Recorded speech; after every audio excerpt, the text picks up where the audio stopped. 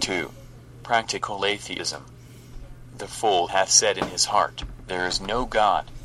They are corrupt. They have done abominable works. There is none that doeth good. Psalm 14. 1. Practical atheism is natural to man in his depraved state, and very frequent in the hearts and lives of men.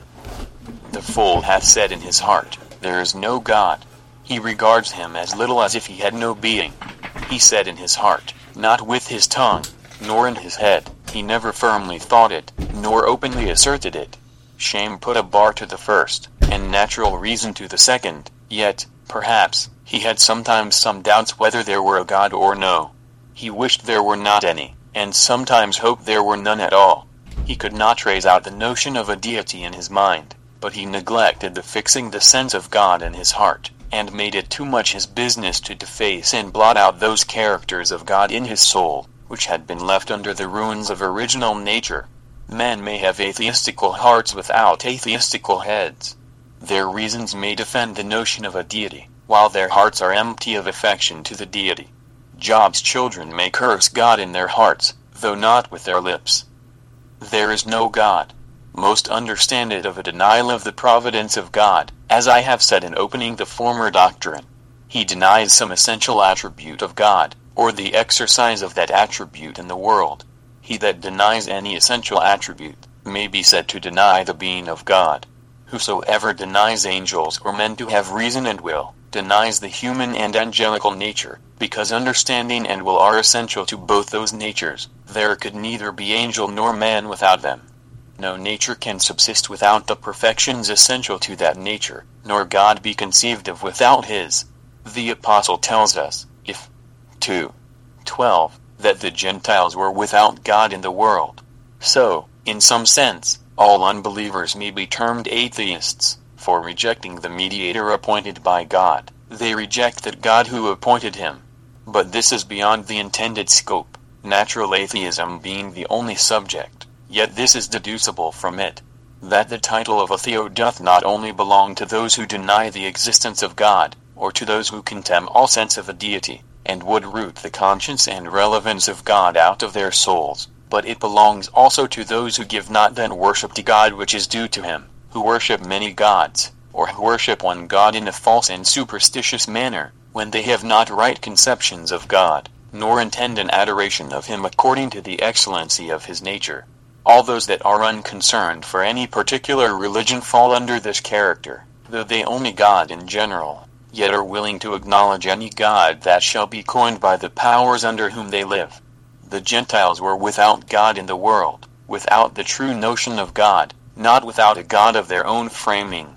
This general or practical atheism is natural to men. 1. Not natural by created, but by corrupted nature. It is against nature, as nature came out of the hand of God, but universally natural, as nature hath been sophisticated and infected by the serpent's breath. In consideration of God, or misrepresentation of his nature, are as agreeable to corrupt nature, as the disowning the being of a God is contrary to common reason. God is not denied. Natura svitas. 2. It is universally natural. The wicked are estranged from the womb. Psalm IV. 3. They go astray as soon as they be born. Their poison is like the poison of a serpent. The wicked, and who by his birth hath a better title, they go astray from the dictates of God and the rule of their creation as soon as ever they be born. Their poison is like the poison of a serpent, which is radically the same in all of the same species. It is seminally and fundamentally in all men, though there may be a stronger restraint by a divine hand upon some men than upon others. This principle runs through the whole stream of nature. The natural bent of every man's heart is distant from God. When we attempt anything pleasing to God, it is like the climbing up a hill, against nature. When anything is displeasing to him, it is like a current running down the channel in its natural course. When we attempt anything that is an acknowledgment of the holiness of God, we are fain to rush, with arms in our hands, through a multitude of natural passions, and fight the way through the oppositions of our own sensitive appetite. How softly do we naturally sink down into that which sets us at a greater distance from God. There is no active, potent, efficacious sense of a God by nature. The heart of the sons of men is fully set in them to do evil. 8. 11. The heart, in the singular number, as if there were but one common heartbeat in all mankind, and bent, as with one pulse, with a joint consent and force to wickedness, without a sense of the authority of God and the earth, as if one heart acted every man in the world. The great apostle cites the text to verify the charge he brought against all mankind. In his interpretation, the Jews, who owned one God, and were dignified with special privileges, as well as the Gentiles that maintained many gods, are within the compass of this character. The apostle leaves out the first part of the text, the fool hath said in his heart, but takes in the latter part, and the verses following. He charges because all, every man of them, was under sin, there is none that seeks God, and, ver. 19, he adds, what the law saith, it speaks to those that are under the law, that none should imagine he included only the Gentiles, and exempted the Jews from this description. The leprosy of atheism had infected the whole mass of human nature. No man, among Jews or Gentiles, did naturally seek God, and, therefore, all were void of any spark of the practical sense of the deity. The effects of this atheism are not in all externally of an equal size, yet, in the fundamentals and radicals of it, there is not a hair's difference between the best and the worst men that ever traversed the world. The distinction is laid either in common grace, bounding and suppressing it, or in special grace, killing and crucifying it. It is in every one either triumphant or militant, reigning or deposed. No man is any more born with sensible acknowledgments of God, than he is born with a clear knowledge of the nature of all the stars in the heavens, or plants upon the earth. None seeks after God. None seek God as his rule, as his end, as his happiness, which is a debt the creature naturally owes to God. He desires no communion with God. He places his happiness in anything inferior to God. He prefers everything before him, glorifies everything above him. He hath no delight to know him. Not those paths which lead to him. He loves his own filth better than God's holiness. His actions are tinctured and dyed with self, and are void of that respect which is due from him to God. The noblest faculty of man, his understanding, wherein the remaining lineaments of the image of God are visible, the highest operation of that faculty, which is wisdom, is, in the judgment of the Spirit of God, devilish, whilst it is earthly and sensual, and the wisdom of the best man is no better by nature. A legion of impure spirits possess it, devilish, as the devil, who, though he believe there is a God, yet acts as if there were none, and wishes he had no superior to prescribe him a law, and inflict that punishment upon him which his crimes have merited. Hence the poison of man by nature is said to be like the poison of a serpent, alluding to that serpentine temptation which first infected mankind, and changed the nature of man into the likeness of that of the devil, so that, notwithstanding the harmony of the world, that presents men not only with the notice of the being of a God, but darts into their minds some remarks of his power and eternity, yet the thoughts and reasonings of man are so corrupt, as may well be called diabolical, and as contrary to the perfection of God, and the original law of their nature, as the actings of the devil are, for since every natural man is a child of the devil, and is acted by the diabolical spirit, he must needs have that nature which his father hath, and the infusion of that venom which the spirit that acts him is possessed with, though the full discovery of it may be restrained by various circumstances. If, to conclude, though no man, or at least very few, arrive to a round and positive conclusion in their hearts that there is no God, yet there is no man that naturally hath in his heart any relevance of God. In general, before I come to a particular proof, take some propositions. Prop. Actions are a greater discovery of a principle than words. The testimony of works is louder and clearer than that of words, and the frame of men's hearts must be measured rather by what they do than by what they say. There may be a mighty distance between the tongue and the heart, but a course of actions is as little guilty of lying as interest is, according to our common saying. All outward impieties are the branches of an atheism at the root of our nature, as all pestilential sores are expressions of the contagion in the blood. Sin is therefore frequently called ungodliness in our English dialect. Men's practices are the best indexes of their principles, The current of a man's life is the counterpart of the frame of his heart. Who can deny an error in the spring or wheels, when he perceives an error in the hand of the dial? Who can deny an atheism in the heart, when so much is visible in the life? The taste of the water discovers what mineral it is strained through. A practical denial of God is worse than a verbal, because deeds have usually more of deliberation than words. Words may be the fruit of a passion, but a set of evil actions are the fruit and evidence of a predominant evil principle in the heart. All slighting words of a prince do not argue an habitual treason, but a succession of overt treasonable attempts signify a settled treasonable disposition in the mind. Those, therefore, are more deservedly termed atheists, who acknowledge a God, and walk as if there were none, than those, if there can be any such, that deny a God, and walk as if there were one. A sense of God in the heart would burst out in the life. Where there is no reverence of God in the life, it is easily concluded there is less in the heart. What doth not influence a man when it hath the addition of the eyes, and censures of outward spectators, and the care of a reputation, so much the God of the world, to strengthen it and restrain the action, must certainly have less power over the heart when it is single, without any other concurrence. The flames breaking out of a house discover the fire to be much stronger and fiercer within. The apostle judgeth those of the circumcision, who gave heed to Jewish fables, to be deniers of God, though he doth not tax them with any notorious profaneness. Tit. I. 16. They profess that they know God, but in works they deny him. He gives them epithets contrary to what they arrogated to themselves.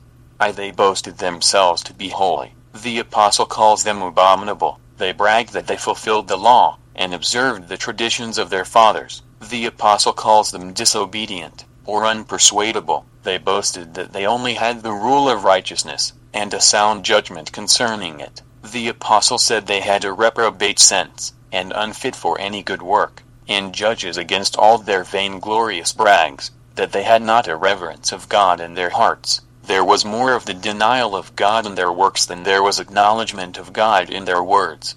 Those that have neither God in their thoughts, nor in their tongues, nor in their works, cannot properly be said to acknowledge him. Where the honor of God is not practically owned in the lives of men, the being of God is not sensibly acknowledged in the hearts of men. The principle must be of the same kind with the actions. If the actions be atheistical, the principle of them can be no better. Prop. 2. All sin is founded in a secret atheism. Atheism is the spirit of every sin. All the floods of impieties in the world break in at the gate of a secret atheism, and though several sins may disagree with one another, yet, like Herod and Pilate against Christ, they join hand in hand against the interest of God. Though lusts and pleasures be diverse, yet they are all united in disobedience to him. All the wicked inclinations in the heart, and struggling motions, secret repinings, self-applauding confidences in our own wisdom, strength, envy, ambition, revenge, are sparks from this latent fire. The language of every one of these is, I would be a lord to myself, and would not have a God superior to me. The variety of sins against the first and second table, the neglects of God, and violences against man, are derived from this in the text. First, the fool hath said in his heart, and then follows a legion of devils. As all virtuous actions spring from an acknowledgement of God, so all vicious actions rise from a lurking denial of him. All licentiousness goes glib down where there is no sense of God. Abraham judged himself not secure from murder, nor his wife from defilement injurer. If there were no fear of God there, he that makes no conscience of sin has no regard to the honor, and, consequently, none to the being of God. By the fear of God men depart from evil. Prov. 16:6. By the non-regarding of God men rush into evil. Pharaoh oppressed Israel because he knew not the Lord. If he did not deny the being of a deity, yet he had such an unworthy notion of God as was inconsistent with the nature of a deity. He, a poor creature, thought himself a mate for the Creator. In sins of omission we own not God, in neglecting to perform what he enjoins. In sins of commission we set up some lust in the place of God, and pay to that the homage which is due to our Maker. In both we disown him, in the one by not doing what he commands, in the other by doing what he forbids. We deny his sovereignty when we violate his laws, We disgrace his holiness when we cast our filth before his face. We disparage his wisdom when we set up another rule as the guide of our actions than that law he hath fixed. We slight his sufficiency when we prefer a satisfaction in sin before a happiness in him alone, and his goodness, when we judge it not strong enough to attract us to him. Every sin invades the rights of God, and strips him of one or other of his perfections. It is such a vilifying of God as if he were not God, as if he were not the supreme creator and benefactor of the world, as if we had not our being from him, as if the air we breathed in, the food we lived by, were our own by right of supremacy, not of donation. For a subject to slight his sovereign, is to slight his royalty, or a servant his master, is to deny his superiority. Prop. 3. Sin implies that God is unworthy of a being. Every sin is a kind of cursing God in the heart, an aim at the destruction of the being of God, not actually, but virtually, not in the intention of every sinner, but in the nature of every sin. That affection which excites a man to break his law, would excite him to annihilate his being if it were in his power. A man in every sin aims to set up his own will as his rule, and his own glory as the end of his actions against the will and glory of God, and could a sinner attain his end, God would be destroyed. God cannot outlive his will and his glory. God cannot have another rule but his own will, nor another end but his own honor. Sin is called a turning the back upon God, a kicking against him, as if he were a slighter person than the meanest beggar. What greater contempt can be shown to the meanest, vilest person, than to turn the back, lift up the heel, and thrust away with indignation? All which actions, though they signify that such a one hath a being, yet they testify also that he is unworthy of a being, that he is an unuseful being in the world, and that it were well the world were rid of him. All sin against knowledge is called a reproach of God. Reproach is a vilifying a man as unworthy to be admitted into company. We naturally judge God unfit to be conversed with. God is the term turned from by a sinner, sin is the term turned to, which implies a greater excellency in the nature of sin than in the nature of God. And as we naturally judge it more worthy to have a being in our affections, so consequently more worthy to have a being in the world, than that infinite nature from whom we derive our beings and our all, and upon whom, with a kind of disdain, we turn our backs. Whosoever thinks the notion of a deity unfit to be cherished in his mind by warm meditation, implies that he cares not whether he hath a being in the world or no.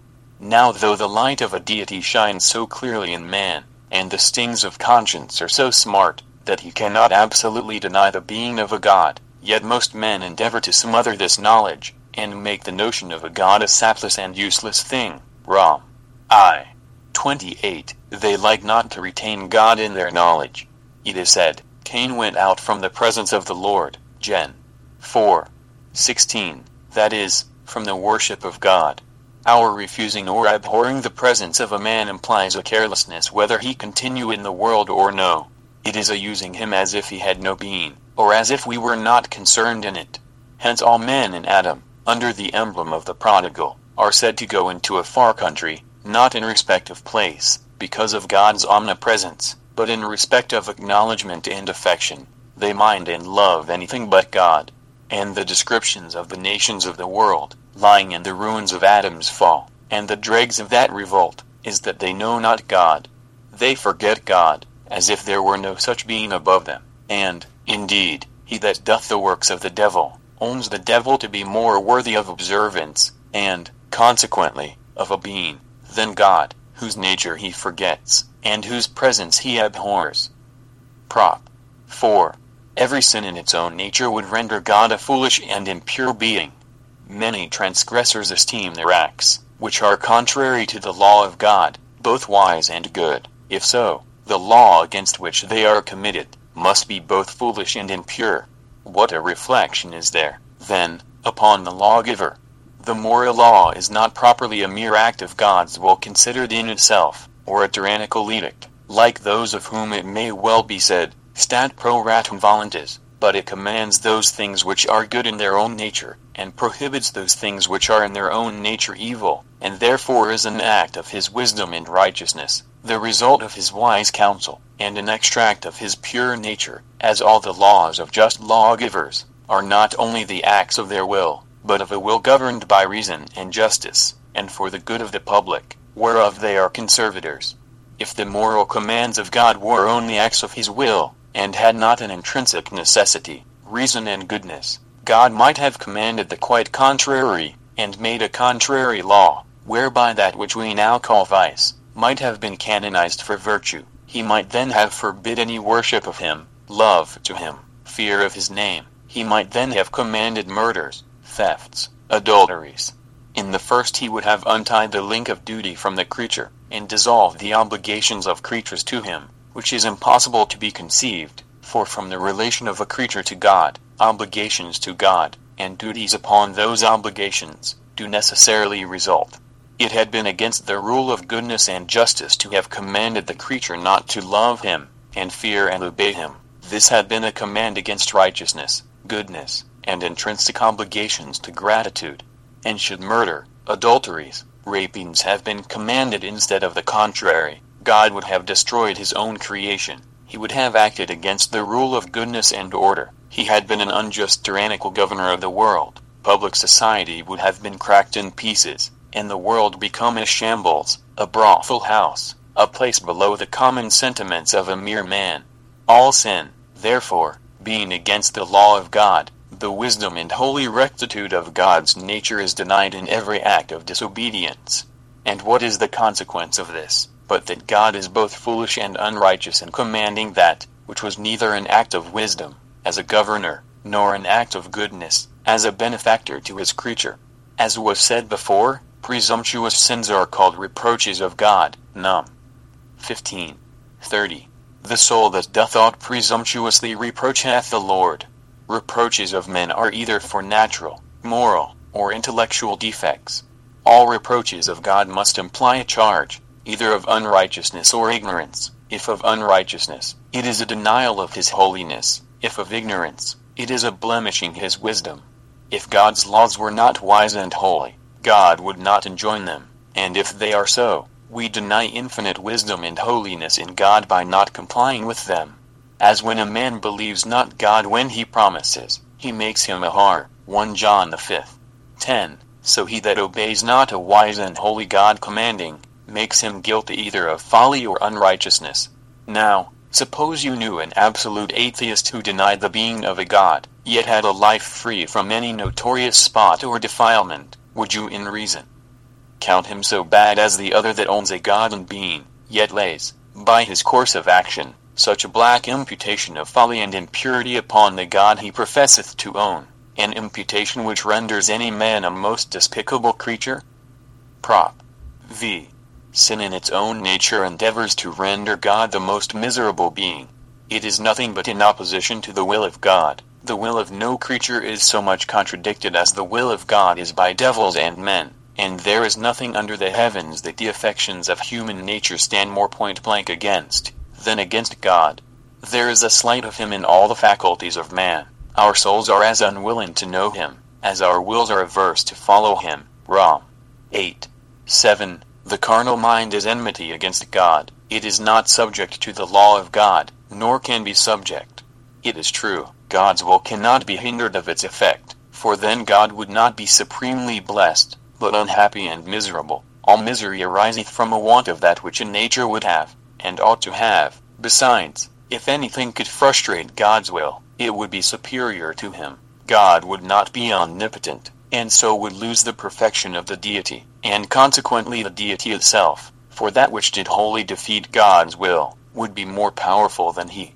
But sin is a contradiction to the will of God's revelation, to the will of his precept, and therein doth naturally tend to a superiority over God, and would usurp his omnipotence, and deprive him of his blessedness.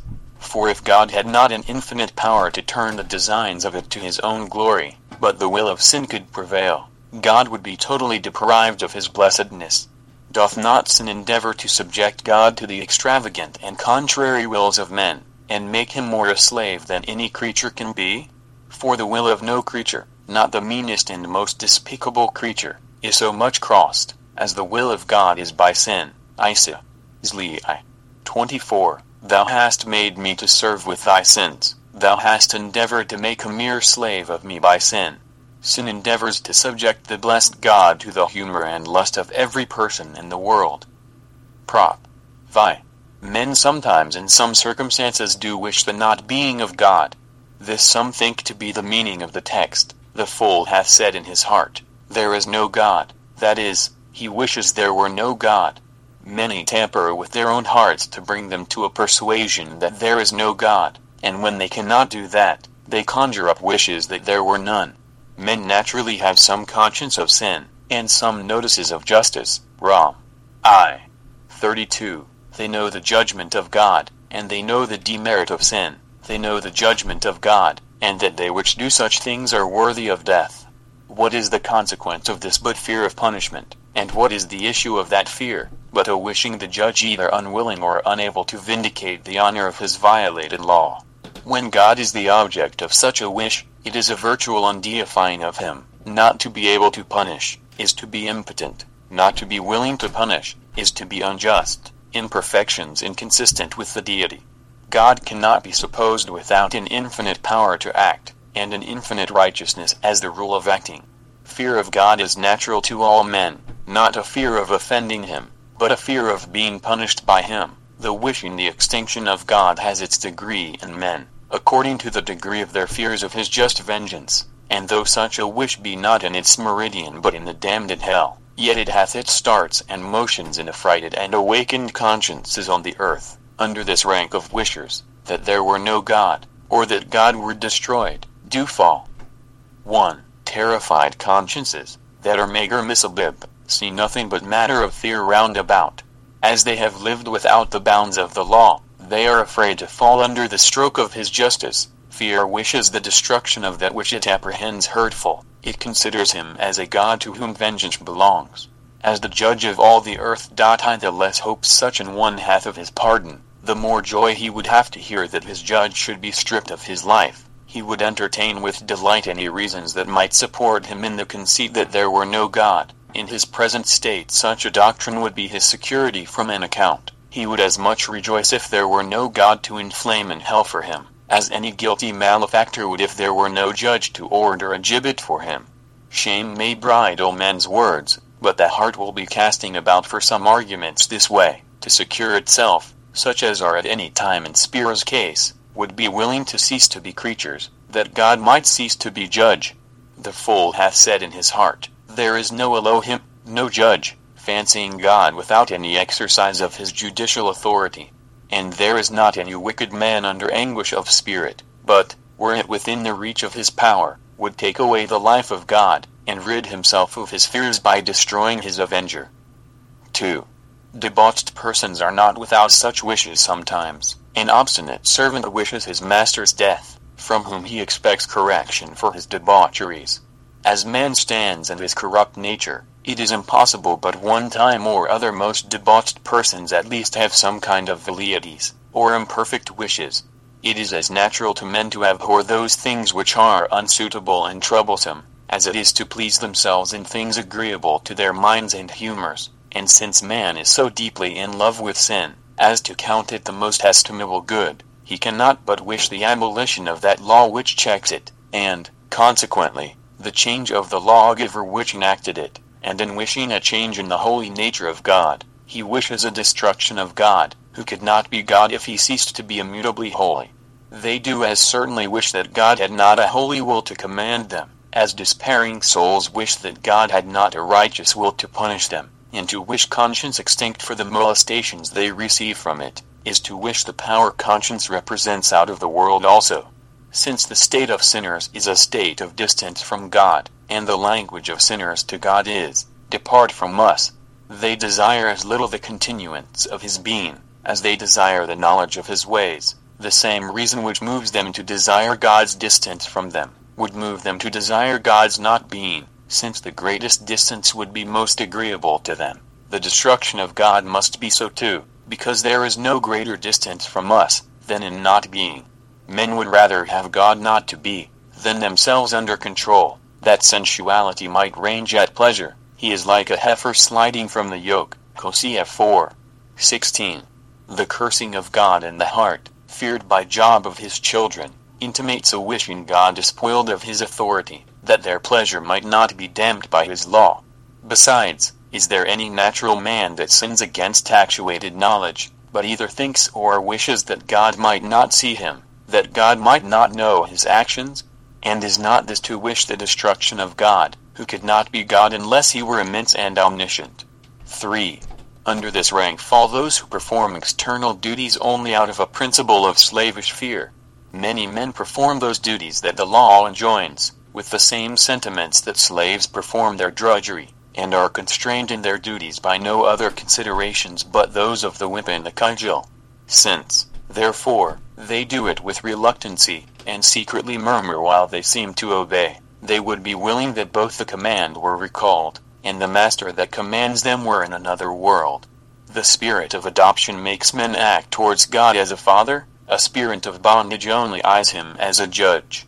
Those that look upon their superiors as tyrannical, will not be much concerned in their welfare, and would be more glad to have their nails pared, than be under perpetual fear of them. Many men regard not the infinite goodness in the service of him, but consider him as cruel, tyrannical, injurious to their liberty.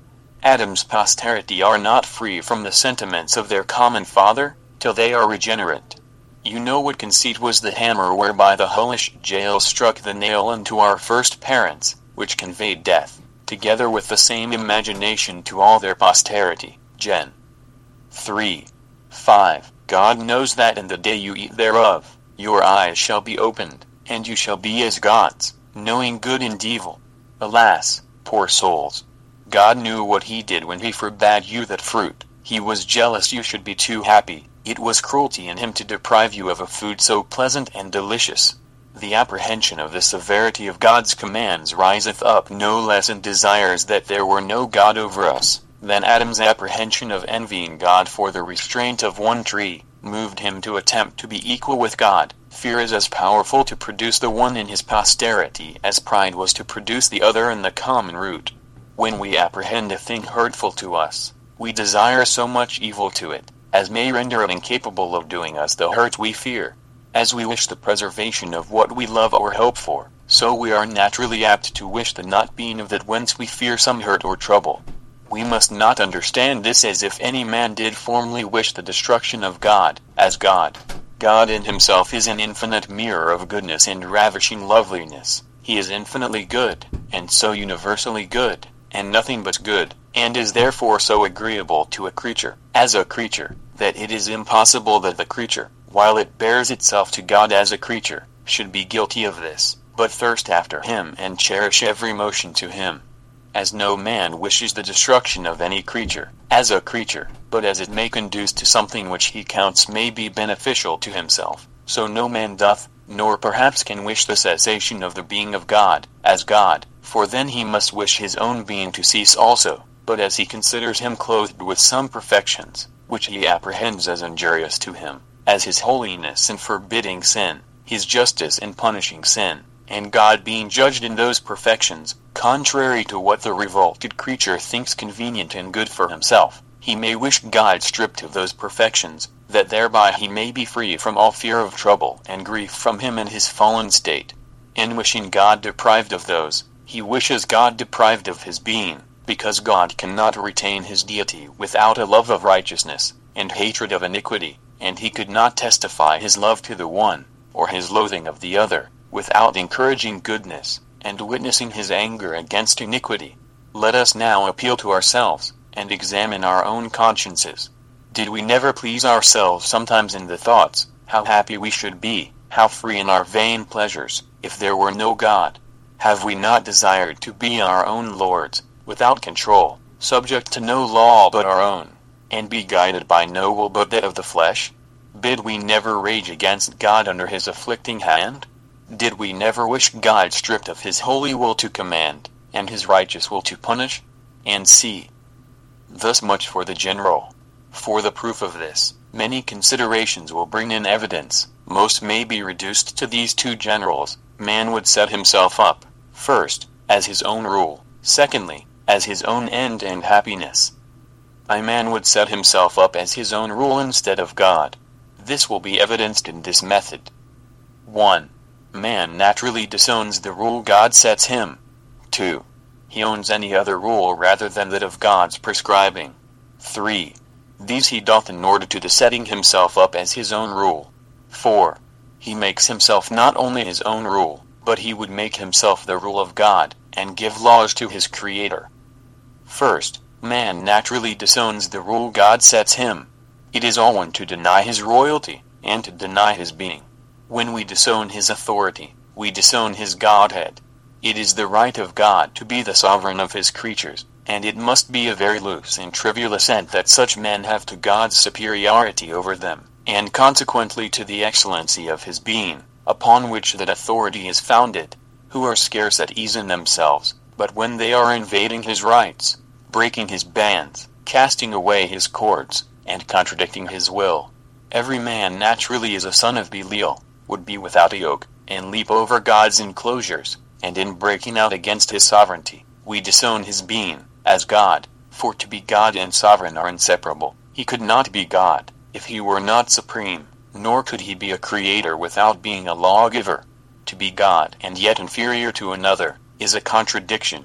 To make rational creatures without prescribing them a law, is to make them without holiness, wisdom and goodness.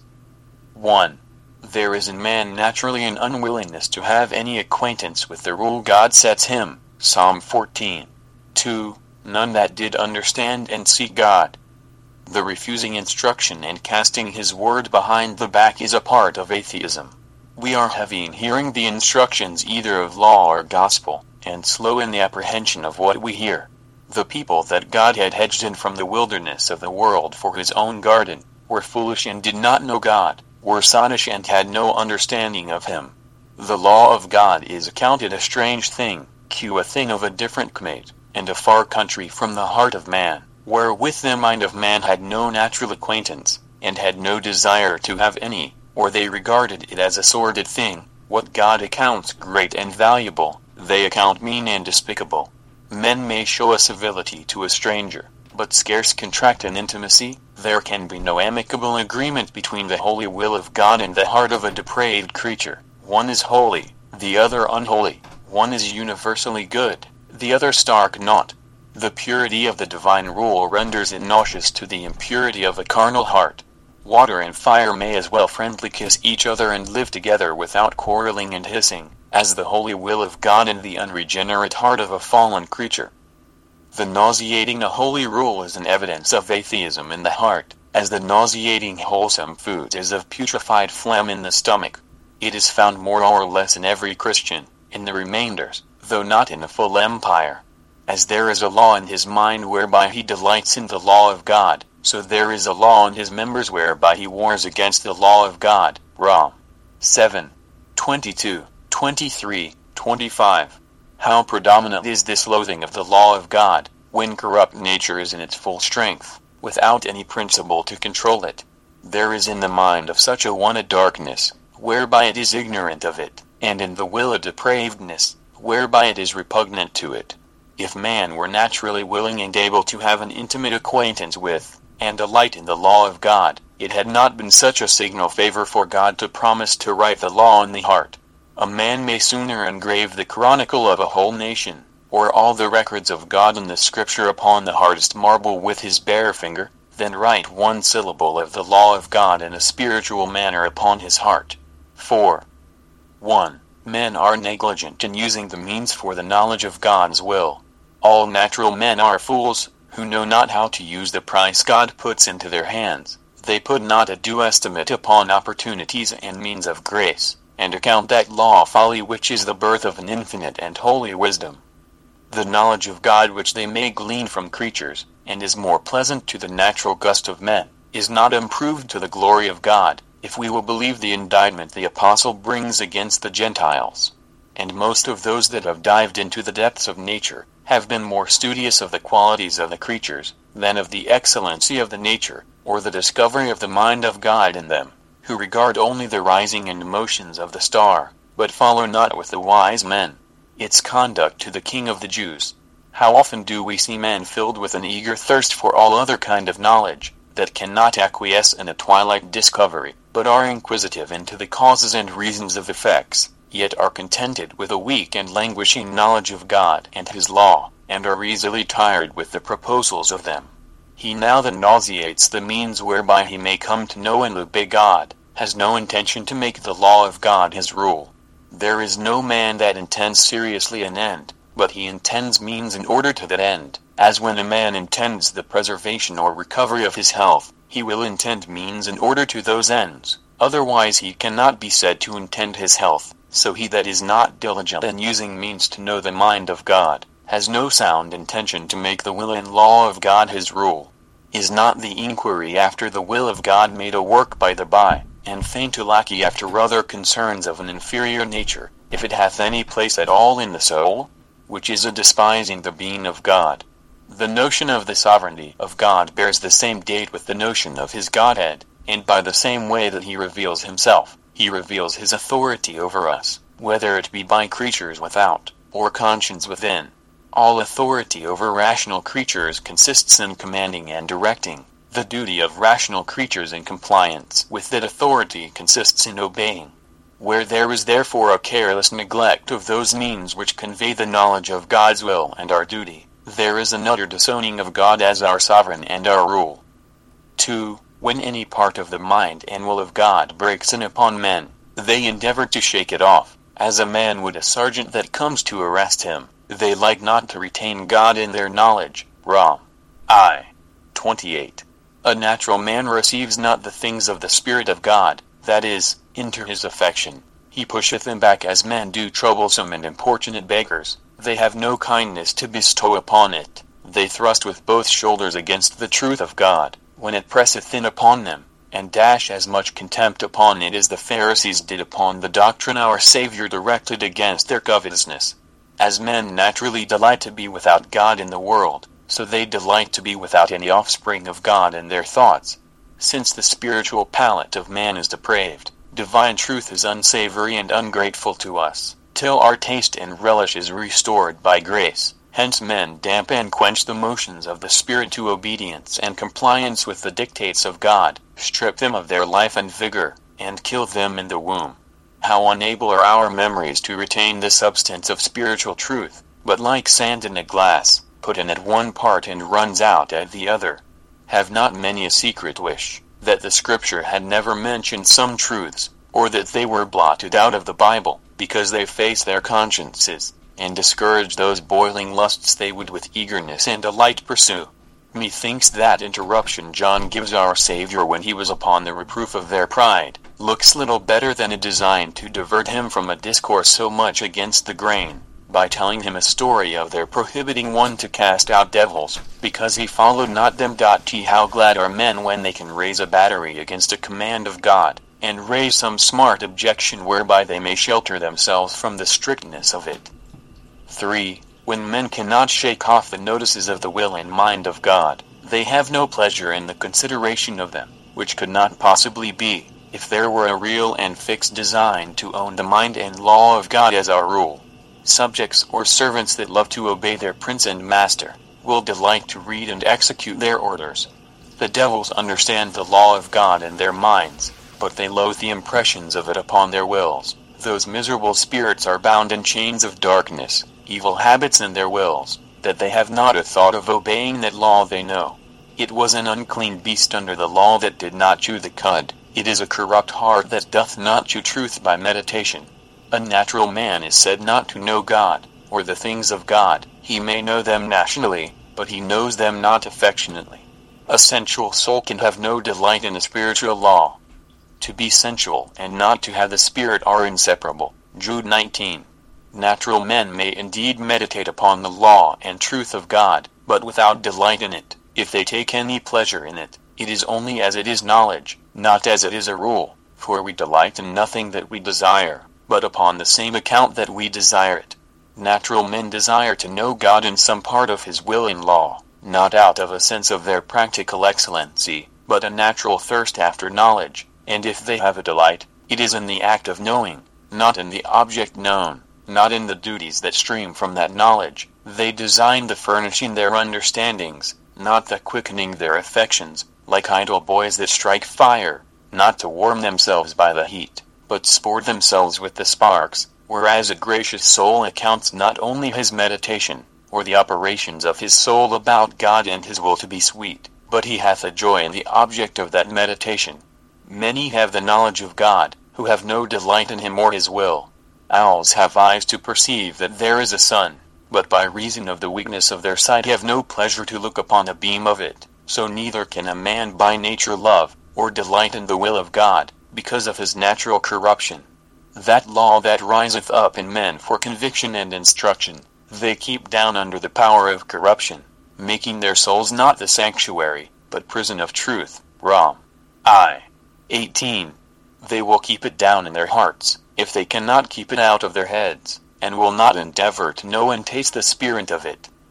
4. There is, further, a rising and swelling of the heart against the will of God. First, internal. God's law cast against a hard heart, is like a ball thrown against a stone wall, by reason of the resistance rebounding the further from it. The meeting of a divine truth in the heart of man, is like the meeting of two tides, the weaker swells and foams. We have a natural antipathy against a divine rule, and therefore when it is clapped close to our consciences, there is a snuffing at it, high reasonings against it. Corruption breaks out more strongly, as water poured on lime sets it on fire by an antiperistasis, and the more water is cast upon it, the more furiously it burns, or as the sunbeam shining upon a dunghill make the steams the thicker, and the stench the noisorer, neither being the positive cause of the smoke in the lime, or the stench in the dunghill, but by accident the causes of the eruption. Rom. 7.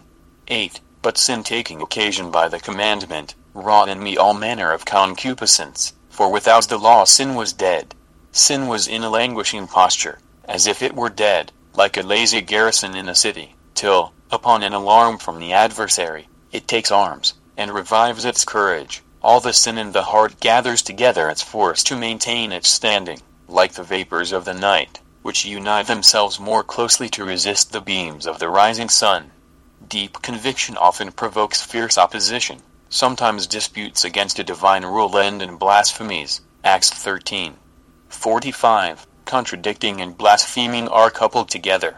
Men naturally desire things that are forbidden, and reject things commanded, from the corruption of nature, which affects an unbounded liberty, and is impatient of returning under the yoke it hath shaken off, and therefore rageth against the bars of the law, as the waves roar against the restraint of a bank. When the understanding is dark, and the mind ignorant, sin lies as dead. A man scarce knows he hath such motions of concupiscence in him. He finds not the least breath of wind, but a full calm in his soul. But when he is awakened by the law, then the viciousness of nature, being sensible of an invasion of its empire, arms itself against the divine law, and the more the command is urged, the more vigorously it bends its strength, and more insolently lifts up itself against it. He perceives more and more atheistical lusts than before, all manner of concupiscence, more leprous and contagious than before. When there are any motions to turn to God, a reluctancy is presently perceived. Atheistical thoughts bluster in the mind like the wind. They know not whence they come, nor whither they go. So unapt is the heart to any acknowledgment of God as his ruler, and any reunion with him. Hence men are said to resist the Holy Ghost. Acts 7. 51. To fall against it, as the word signifies, as a stone, or any ponderous body falls against that which lies in its way, they would dash to pieces, or grind to powder that very motion which is made for their instruction, and the spirit too which makes it, and that not from a fit of passion, but an habitual repugnance. Ye always resist, and see. 2d. External. It is a fruit of atheism in the 4th verse of this psalm, who eat up my people as they eat bread. How do the revelations of the mind of God meet with opposition? And the carnal world like dogs bark against the shining of the moon. So much men hate the light, that they spurn at the e'en thorns that bear it, and because they cannot endure the treasure, often fling the earthen vessels against the ground wherein it is held. If the entrance of truth render the market worse for Diana's shrines, the whole city will be in an uproar. Why, when Socrates upon natural principles confuted the heathen idolatry, and asserted the unity of God, the whole cry of Athens, a learned university, is against him, and because he opposed the public received religion, though with an undoubted truth, he must end his life by violence. How hath every corner of the world steamed with the blood of those that would maintain the authority of God in the world. The devil's children will follow the steps of their father, and endeavor to bruise the heel of divine truth, that would endeavor to break the head of corrupt lust. 5. Men often seem desirous to be acquainted with the will of God, not out of any respect to his will, and to make it their rule, but upon some other consideration. Truth is scarce received as truth. There is more of hypocrisy than sincerity in the pale of the church, and attendance on the mind of God. The outward dowry of a religious profession makes it often more desirable than the beauty. Judas was a follower of Christ for the bag, not out of any affection to the divine revelation. Men sometimes pretend a desire to be acquainted with the will of God, to satisfy their own passions, rather than to conform to God's will. The religion of such is not the judgment of the man, but the passion of the brute. Many entertain a doctrine for the person's sake, rather than a person for the doctrine's sake, and believe a thing because it comes from a man they esteem, as if his lips were more canonical than Scripture.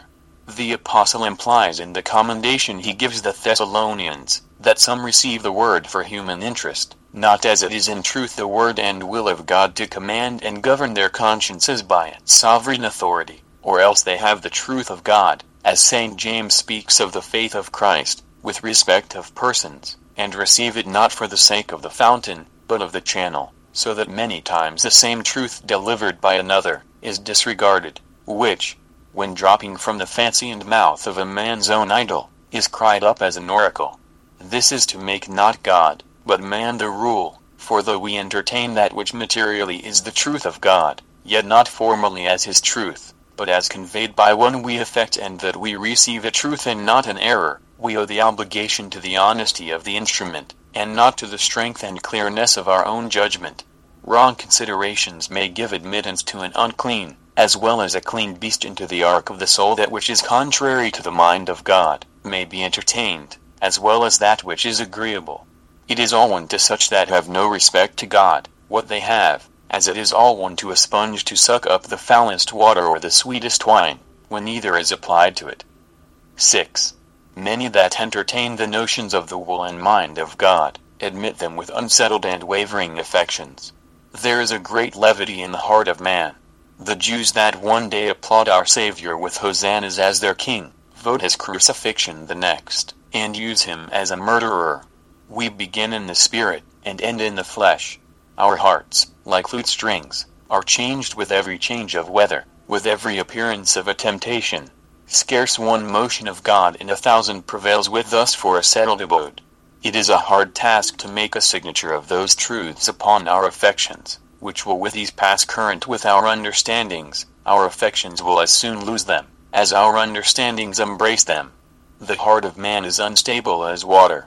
Some were willing to rejoice in John's light, which reflected a luster on their minds, but not in his heat, which would have conveyed a warmth to their hearts, and the light was pleasing to them but for a season, while their corruptions lay as if they were dead, not when they were awakened. Truth may be admitted one day, and the next day rejected, as Austin saith of a wicked man. He loves the truth shining, but he hates the truth reproving. This is not to make God, but our own humor, our rule and measure. 7. Many desire an acquaintance with the law and truth of God, with a design to improve some lust by it, to turn the word of God to be a pander to the breach of his law. This is so far from making God's will our rule, that we make our own vile affections the rule of his law. How many forced interpretations of Scripture have been coined to give content to the lusts of men, and the divine rule forced to bend, and be squared to men's loose and carnal apprehensions. It is a part of the instability or falseness of the heart, to wrest the Scriptures to their own destruction, which they could not do, if they did not first bring them to countenance some detestable error or filthy crime. In Paradise the first interpretation made of the first law of God was point-blank against the mind of the lawgiver, and venomous to the whole race of mankind. Paul himself feared that some might put his doctrine of grace to so ill a use, as to be an altar and sanctuary to shelter their presumption. Rom. Vi. 1:15. Shall we then continue in sin, that grace may abound? Poisonous consequences are often drawn from the sweetest truths, as when God's patience is made a topic whence to argue against his providence, or an encouragement to commit evil more greedily, as though because he had not presently a revenging hand, he had not an all-seeing eye, or when the doctrine of justification by faith is made use of to depress a holy life, or God's readiness to receive returning sinners, an encouragement to defer repentance till a deathbed.